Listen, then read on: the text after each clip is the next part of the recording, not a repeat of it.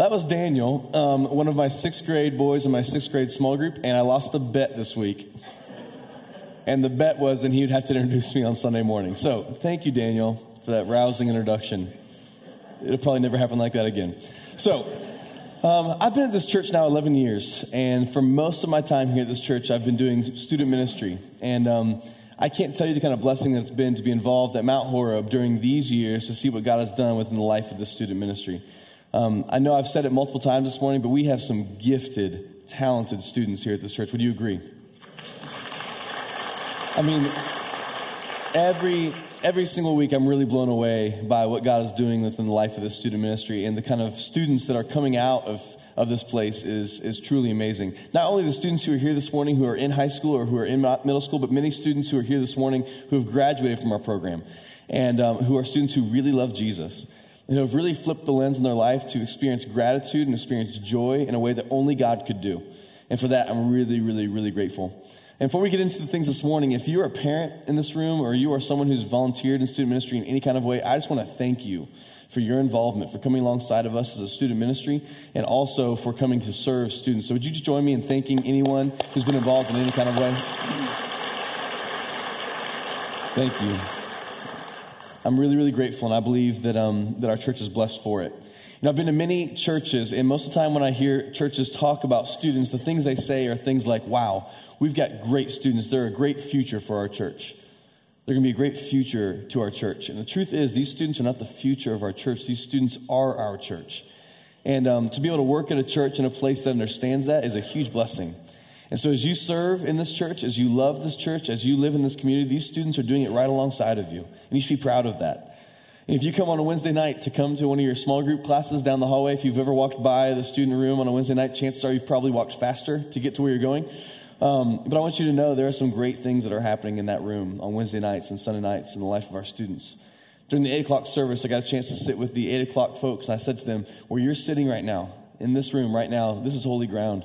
Because God does great work every single week in the lives of students. And so you're part of that. And I want you to know that. I want to thank you for your involvement in all that you do. I think a lot of times those who work in student ministry get the applause and the thanks. But truth be told, it's the people of this church and it's the families in this church who make all the difference. So thank you. You know, for the past few weeks, we've been looking in the series called Flip the Lens. We've been discovering how we can experience joy in our life right here and right now, right in the midst of what's going on. And we've learned in the first week that we can find joy because our joy in life is directly correlated to the way that we see the world. And for many of us, we're looking at the world through a lens that's not helpful to us. And in fact, a lot of times it's harmful to us. But we said week one, if we can flip the lens on our life and see life through a lens of gratitude, being grateful for what we have, not grumbling about what we don't have, then we can experience joy right here in the midst of what's going on. In week two, we talked about loss. And many of us in the room, probably everyone in the room, has experienced some kind of loss at some point in time in your life. And truth be told, according to Scripture, we can find joy even in the midst of that if we can flip the lens on that loss. And when it comes to difficulty, which we've all experienced at some time or another, if we can flip the lens on difficulty, we can see too that God is working in our life right in the midst of the difficulty. And we can experience joy right here and right now. So for the past few weeks, we have challenged our congregation to engage on social media with what we're talking about here with the hashtag Recognize the Gift. So if you're on Facebook, Instagram, Twitter, whatever it might be, hopefully you've had a chance to do this. We've seen great response from this church as people have been sharing their story and what they've experienced. I want to show you a few pictures from this past week. This is the first picture, actually one of our students who's in the room who's singing this morning, just sharing what it's like with her friendship and the people that are in her life, and she's recognizing it as a gift that's been given to her.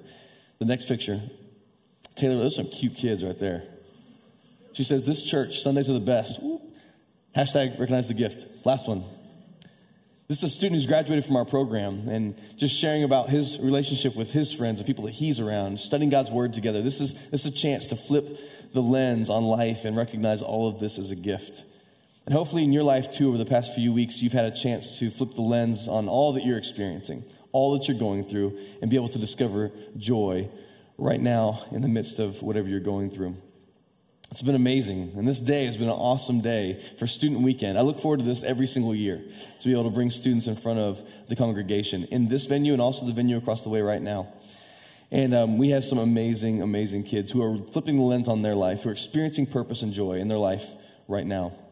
Over the past few weeks in the midst of this series, I've been finding joy in the midst of the mundane things in my life. I've been reminded to flip the lens on all that I experience. And so every diaper change, can't say I've enjoyed it, but I've flipped the lens on it. I've seen this as a gift. Every time I mow the yard or clean the house or every time that I go to work, this is a gift that's been given to us. And if we have eyes to see it, we can see it in a new kind of way today. So I would like us to do this morning is to take a moment to be present with one another here, right now, to be intentionally here. No matter what you've gone through, maybe you've carried in some heavy burden, maybe you've had certain things on your mind, or maybe you're thinking about Moe's already for lunch. I would invite you for the next 60 seconds to just be present here as we sit in silence in 1 minute together. Would you sit with me as we experience this minute together?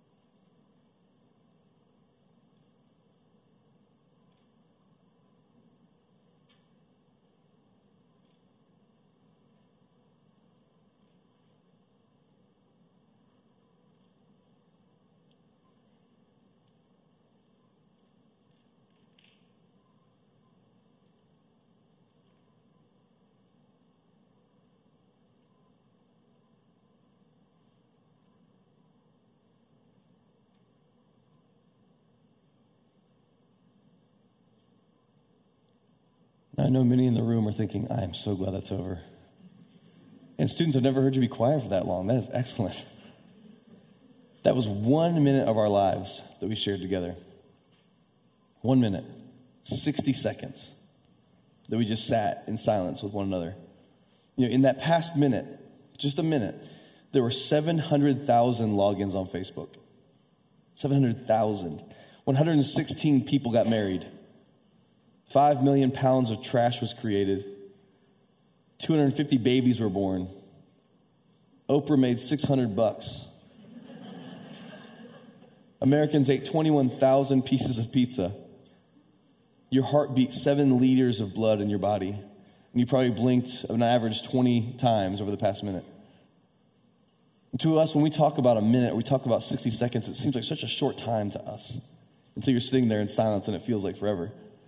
But the truth is, so much can happen within just 60 seconds of our life, within just a minute of our life. But how many of us, we're living our life just to get through the moments? Whatever it might be, maybe it's uncomfortable and it's a struggle, and so you're just living to get past it for this next thing. But all the while, we're missing out on the moments that exist right here and right now, the 60 seconds that's been given to us, the minute that's been given to us. We must see every minute as a gift. This is how we flip the lens on our life. We see every moment, every second, every minute as a gift that has been given to us from God. And the trap that we fall into too often is just trying to make it to the next thing. After being in student ministry for many, many years, in student ministry, you live basically event to event to event. And in the end, I don't really like it because eventually I find myself going from event to event and to event, and I miss out on the moment to moment to moment. If you've had children in the room, you know what this is like. You get so busy with kids because there's always something next. So first is kindergarten. After that, then it's going to be upward basketball, then t-ball, and you name it. And we live our lives in these big chunks of time instead of realizing that every minute and every second to us is a gift. And we can see it as a gift, and we can enjoy it as it comes to really live it to its full potential, the way God has intended for us. But too often, this is not the way we live. In Philippians chapter 3, Paul speaks about the kind of mindset and the kind of lens and the kind of view that we should have when we encounter our world, when we encounter our life. It's the kind of viewpoint and the kind of mindset that he has as he goes through his life. He introduces it in Philippians chapter 3, and I believe this is the very thing that could flip the lens on the way we experience everything within our life, that could truly help us to find joy in the midst of whatever we're going through right here and right now, not some other place, but right here. Philippians chapter 3, verse 12 through 14 says this: "Not that I have already obtained all this," he says, "or have already arrived at my goal, but I press on to take hold of that which Christ Jesus has taken hold of me. Brothers and sisters, I do not consider myself yet to have taken hold of it, but one thing I do, forgetting what is behind and straining toward what is ahead, I press on toward the goal to win the prize for which God has called me heavenward in Christ Jesus. Paul says, here's the chief lens you should look at your life through. And he makes it very clear in verse 13. The chief lens that he looks through is the fact that he has been taken a hold of by Jesus Christ. That he right now is surrendered under the reign and rule of God, and that transforms the way he sees everything. But the thing is, he says, listen, something has happened in my life through this surrender, but I'm not finished yet. Something is going on in my life, but I'm not finished yet. I'm going to forget what's behind me. I'm going to press on toward the next thing, but I've not yet arrived. There's a goal I'm still striving for. Has anyone ever remodeled a house? And you started and you thought, what in the world am I doing? And I've experienced this. 4 years ago, my wife and I bought a house, and we began to remodel the house. And at first, it seemed like a small project, should take a couple weeks, and eventually it became every surface of our home was touched. All the floors had to be changed. We had popcorn ceiling everywhere, so we took all that off. That makes a total mess. And my dad and I were such great carpenters. The first day within hours of actually owning our home, we went in to tear out the bathroom and knocked the water loose, and water sprayed everywhere for 15 minutes because we couldn't find the water main. Anyway, you should look for that before you begin remodeling your home. If you've experienced something like this, you know exactly the kind of feeling that Paul is having. And for my wife and I, when we were remodeling our house, at some point in time in the midst of it, we looked around and we said, wow, this place is not what it was. But at the same instance, we looked and said, wow, but it's not what it's going to be. It's not yet arrived.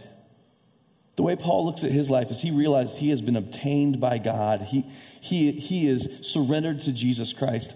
And a lot has happened in his life, but he's not yet finished yet. And many of you in this room, that is the way that we need to begin to see our life. That is the chief lens that we should look through. As a follower of Jesus, you have been obtained by God. You're hopefully living your life under the reign and rule of Jesus Christ. And maybe God's done a ton in your life, but guess what? You've not arrived yet. You're not finished yet. And praise God. Praise God, I'm not finished yet. There's a lot of work to be done. This is the way that Paul looks at his life. This is the lens that he offers us in Philippians chapter 3. Then he says this, he looks at three main aspects of his life, and the first is the present assessment of his life in verse 13. He says, here's where I'm at. Here's what life is really like. I'm God's, but I'm not finished. It's the present, a sober self-assessment by Paul.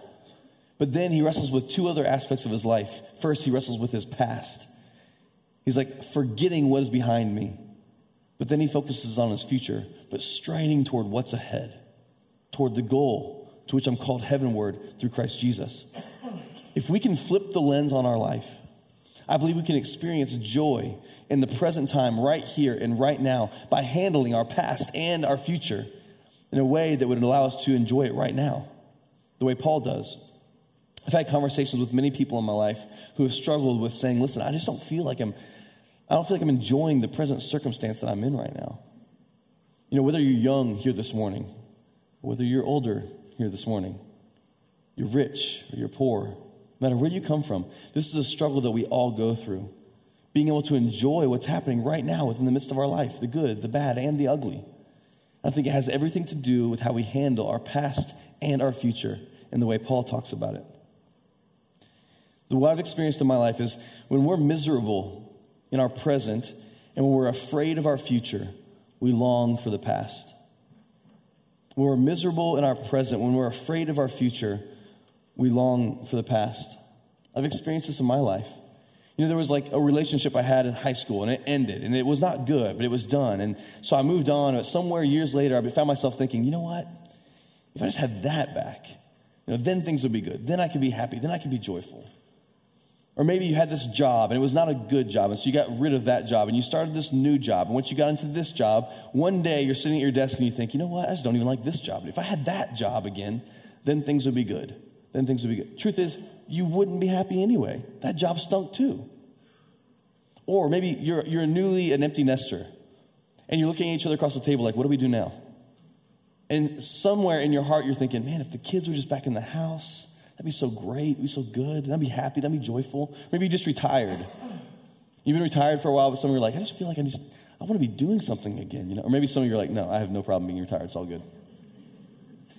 But the truth is, in our life, too often, when we are miserable in the present, in our circumstances that we're in right now, whenever we're afraid of what's to come, here's what we go to.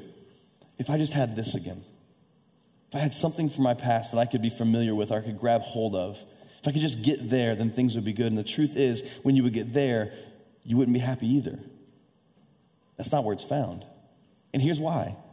You cannot compare your present circumstances to some kind of past memory because it's skewed in every kind of way. You're going to remember that past as something better than it actually was, or you're going to remember it worse than it actually was. You can't compare it. When we get into that kind of mode, we miss out. We rob ourselves of the present that we have right here and right now. My wife and I, we know what this feels like. As our boys get older, we're like, oh, I just want them to be babies again. No, we don't. No, we don't. There's something to be said about being able to live into every season of our life, as difficult as it might be. I remember graduating college and just being like, oh, if I could just go back there. I remember becoming parents and like, oh man, if we just go back to when we didn't have kids in the house. You know what it's like? You've experienced it probably in some kind of way in your life too. Longing for the past. But when we long for the past too often, we don't experience the present. We rob ourselves of the gift that is the here and the now. We have to engage with our past, but in a specific kind of way with extreme care. We can't dwell on our past and just long for something that once was. But at the same time, we can't forget about our past. There have been things that we have learned from our past that we've got to take with us, that have shaped us and molded us in some kind of way. But at the same time, we can dwell so much on what has happened that we don't move forward. There's a student from our youth program years ago who's graduated now, and occasionally we still speak and spend time with each other. And there was something that happened in high school, a relationship that was broken apart, and it was really, really painful. And ever since that moment, it's almost like he's become paralyzed at that moment because of the pain, because of the scars, because of the difficulties, and it's kept him from moving forward into the present right here and what God's trying to do right now. And you can just see him wrestle. He plays these tapes in his head over what could have been, what could have been. And maybe in the room, you know exactly what that feels like because you've done the same thing. Something's happened and you run that tape. What could I have done differently? How could this have changed? What would I feel like now if it was then? You can't do that to yourself. It's happened and you can't change it. It's the past. Don't dwell on it, but don't forget it. All throughout Scripture, there are times where God speaks often about remembering things. He even tells the Israelite people multiple times to take these stones, make an altar, so that when people come later on, they see these stones stacked, they would say, what happened here? And people would be able to say, God moved in our life right here. In the midst of the good, in the midst of the bad and the painful, in the midst of the ugly, we can still remember what God has done and take it with us. Don't dwell, but don't forget. The same is true on the flip side. You know, when we're ashamed of our past and we're miserable in our present, we crave the future. It's a dangerous balance. And when we are ashamed of our past, we're miserable in our present, we crave the future. For much of my life, I was really ashamed of my history. I was ashamed of who I once was. I was ashamed of things that had happened in my life in previous years. And from that shame, it kept me from really living into the present that God had for me. I've come across many people in 11 years of ministry who do not move forward, who don't live in the present right now because they're living somewhere in the past because they're ashamed of it. And they're holding on to it. That's not the good news of the gospel.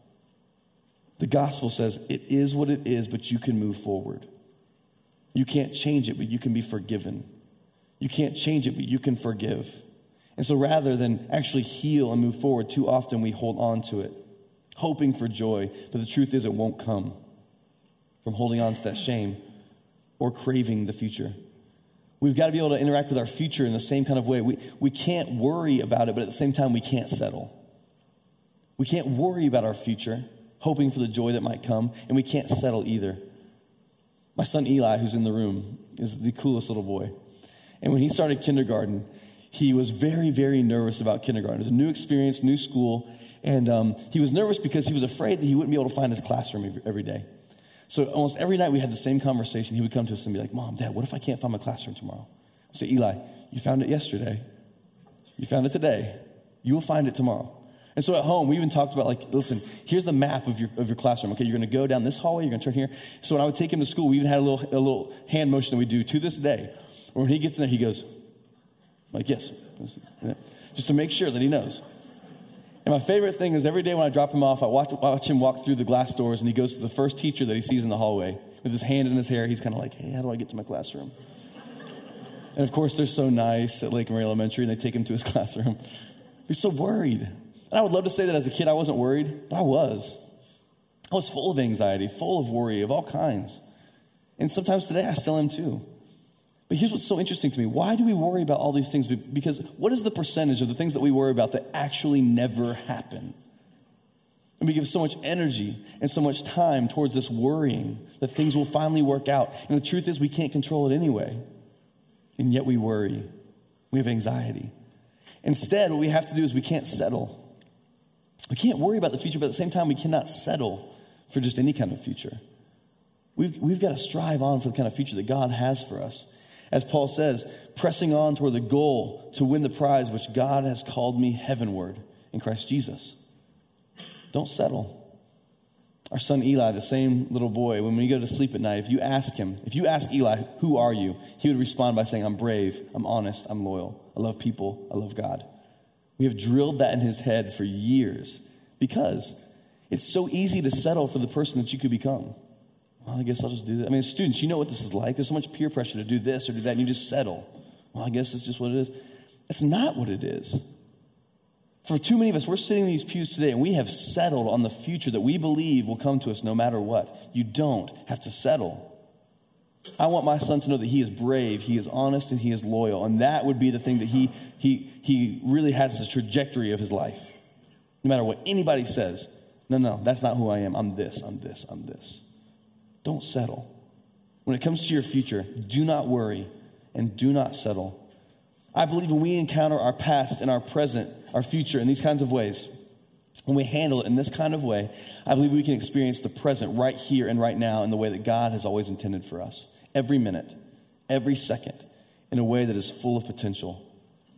You know, I think mishandling our past and mishandling our future robs us of our present. What once was, what could be, it robs us of the here and now. Next Thursday is Thanksgiving. Can you believe it? Everybody's like, I'm not ready. We are not. I haven't even thought about it. But I'm excited about it. Next Thursday is Thanksgiving. And if you're anything like my household or my mother-in-law's household, when you have Thanksgiving, that means fine china. You know what I'm saying? Everything nice comes out. Now, 7 years ago, we got married and we had to have china. And so we have china at our house, and we've used it once. I see you smiling. We've used it once. Here's why. It's so delicate.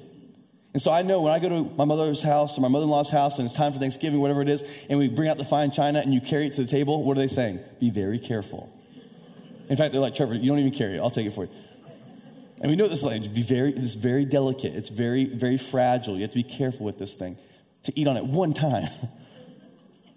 But I think the same is true when it comes to our past and when it comes to our future as well. It's delicate.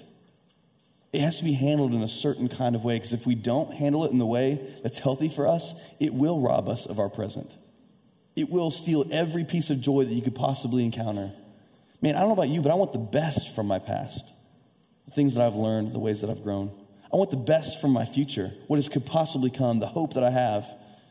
You know, as they say, yesterday is history, tomorrow is a mystery, and today is a gift. That's why they call it the present. And it's true. I mean, it's super Pinteresty, but it's true. I've experienced this in my life. I can't change yesterday. I can't change what's happened. And I can't control my future. I can't control tomorrow. All I can do is control the right now in the way I respond, in the lens at which I see the world. Ephesians chapter 5, verse 15 and 16 says it this way. Be very careful then how you live. Not as unwise, but as wise, making the most of every opportunity because the days are evil. Listen, we live in a difficult world. It's tough.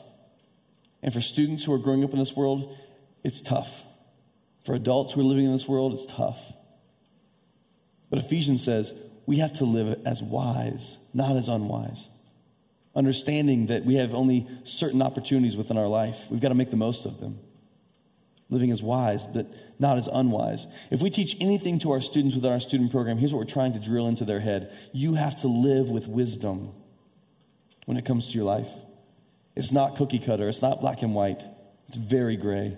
But you got to live with wisdom to choose how to make choices every single day. Andy Stanley says it this way within some of his books.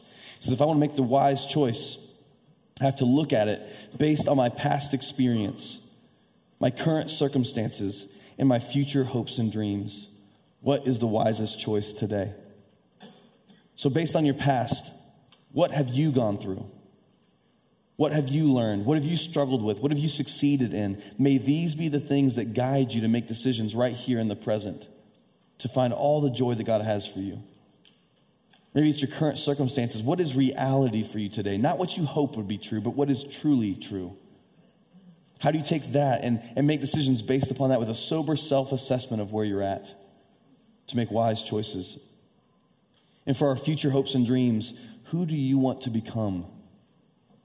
What do you want to accomplish? Don't let your future be robbed. What has God called you to? Use that as a lens for which to make wise choices every single day. Redeem your past, but leverage your future. This is what I believe Paul tells us, the way Paul wants us to live. I believe our past and our future ought to bring focus to the gift that is today. Our past and our future ought to bring focus to the gift that is today. My grandfather has an iPhone. Anybody have an iPhone in here? Yeah, this is like new technology. So my grandfather has an iPhone, and he has tons of apps on it. He loves his apps. And I have loved watching my grandfather interact with this new technology. And so, if we have some kind of experience, some kind of things happening. Right now at my parents' farm, we're building new fence and stuff. And so he's in town. It's been really, really fun. And I'm sure there's certain things that he wants to take pictures of. But a lot of times when you're new to this kind of thing, you're taking a picture with your cell phone, it doesn't quite turn out right. Maybe it's a little bit out of focus, or, it takes 15 minutes to take the picture. And so eventually someone's not smiling anymore. They're off the screen altogether. Sometimes I feel like we just need to sit down and say, Grandpa, take your phone. Get everything in there just right. And Grandpa, all you do is take your finger and you touch the screen. And it focuses the whole thing. So you get a good picture. Just touch it right there. And if you do that, you can capture the moment, really, really capture the moment. I think the same is true in our life. We have got to begin to have focus in our day-to-day, every single moment, every single second, every single minute, to fully embrace what God has for us. And I believe it comes from handling our past and handling our future in a way that God would want us to. Philippians chapter 3 ends by saying this in verse 15 and 16. Paul says, all of us then who are mature, that'd be nice, right? All of us who are mature should take such a view of things. This is the word view. This is the same word he uses throughout the entire book. It's about our mindset. It's about our lens. It's about the view through which we see the world. And if on some point you think differently, that too God will make clear to you. Only let us live up to what we have already attained. Let us live up to what we have already attained. I'm afraid some of us this morning are looking for something. Some kind of hope, some kind of meaning, some kind of love, some kind of acceptance, some kind of something. In fact, all of us are looking for something. But too many of us were looking for it in places that it doesn't exist. Some kind of past thing or some kind of future thing. I believe that it exists right here and right now, in the present. And Paul says it this way, what you're looking for, you've already got. It's the grace of Jesus Christ. It's his offering in your life. It's his presence in your life. It's not going to be found anywhere else. It's right here. It's this grace. When I was in college, I was really struggling with some of my past stuff.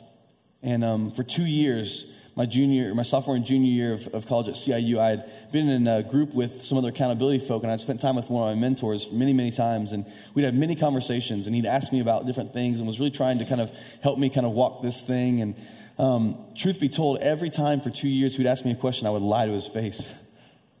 Because I was really concerned that if I were to tell him the truth, would he accept me still? If I really told him the truth, would he really love me still? If I really told him the truth, would he be proud of me still? And I really wanted to make him proud. I really wanted to change the world, and I was afraid if I told the truth, I'd be discounted from that. But I'll never forget the day we're finally sitting under oak trees in these chairs like we always did. He asked me the same questions he'd always asked me. I know he knew I was lying to him the whole time. But he asked me the same questions one more time. And I remember for the first time I decided I was going to tell him the truth, like what was really going on. So he asked me, and I said, all right, you want to know? Here's what's real. So I confessed a lot of things, and I told him what was really going on, the way I really felt. I'll never forget, after launching into all of that and laying all of that out, he looked at me and he said, Trevor, I love you just as much now as I did 5 minutes ago. I'll never forget it because it changed the way that I view the world. There I go, Josh, I'm crying now. I remember it because it changed the way that I viewed the world. Because for so long I was shackled by my shame, I was shackled by my past. And just hearing one person tell me, listen, you are who you really are, and I still love you. I still accept you. And this doesn't have to own you. You can move on. That changed everything. And if you know nothing this morning, know this, that your past doesn't have to own you. And your future doesn't have to paralyze you. You can live right here, right now, in the present, by the grace of Jesus Christ. Because you've already obtained it. You don't have to grasp it. You don't have to try to find it. It's here, and it's yours. Psalm 90, verse 12, says it this way. I think this really brings everything into focus for me. Teach us to number our days, that we may gain a heart of wisdom. God, teach us to number our days. Help us to know, God, that we don't have forever. Truth is, we're not promised tomorrow. All we have is now. The past doesn't exist anymore. The future doesn't even exist. All we have is this moment, this minute, this second. And what we have to do as believers is really flip the lens on our life so that we can experience joy and fulfillment through every single moment present right here, right now. We must see every minute as a gift. As a gift. Next Thursday, we're going to have Thanksgiving. And many of you are going to be sitting around tables with loved ones, with people you're tolerating, and eating food and spending time with one another. I want to encourage you. Don't go into that experience with the lens of frustration. Because believe me, it's easy right now. I went to the Carolina game yesterday and heard a lot of conversation. And there are people right now that are really frustrated with a lot of things. Don't let that rob you of the moment. Don't let what could be or what could come rob you of what God is trying to do right now. I would encourage you, as you eat your stuffing, as you eat your turkey on Thursday, take to account all that God has given you, all the ways that he's given you grace, and enjoy the present. Take all of it in and experience joy. Would you pray with me? Would you just put your hands just like this, if you're willing? Would you pray with me? God, we come to you today, and I'll be the first one to confess, God, that I am holding so much stuff that keeps me from experiencing true joy in your grace, Jesus. I'm holding so much shame and so much disappointment from the past, and God, I'm holding so much worry, so much frustration about the future. But God, I want you to know, I want you to take it. I want it to be lifted off of me that I can truly enjoy the present. Help me to know, God, and see that I can't change the past. I'm not in control of the future. Only you are. Help me to do what I can do today, right here, right now. And God, I believe that only when you take these things from us, when we have open hands, when the burden is gone, God, I believe that you can actually give us and we can receive from you the grace and the love and the acceptance and the purpose that you have for us. So, Father, would you take what we don't need, and would you give us what we have to have in your grace? Help us to flip the lens on our life, God, that we might experience joy here and now and not someplace else. It's in your name that we pray. Amen.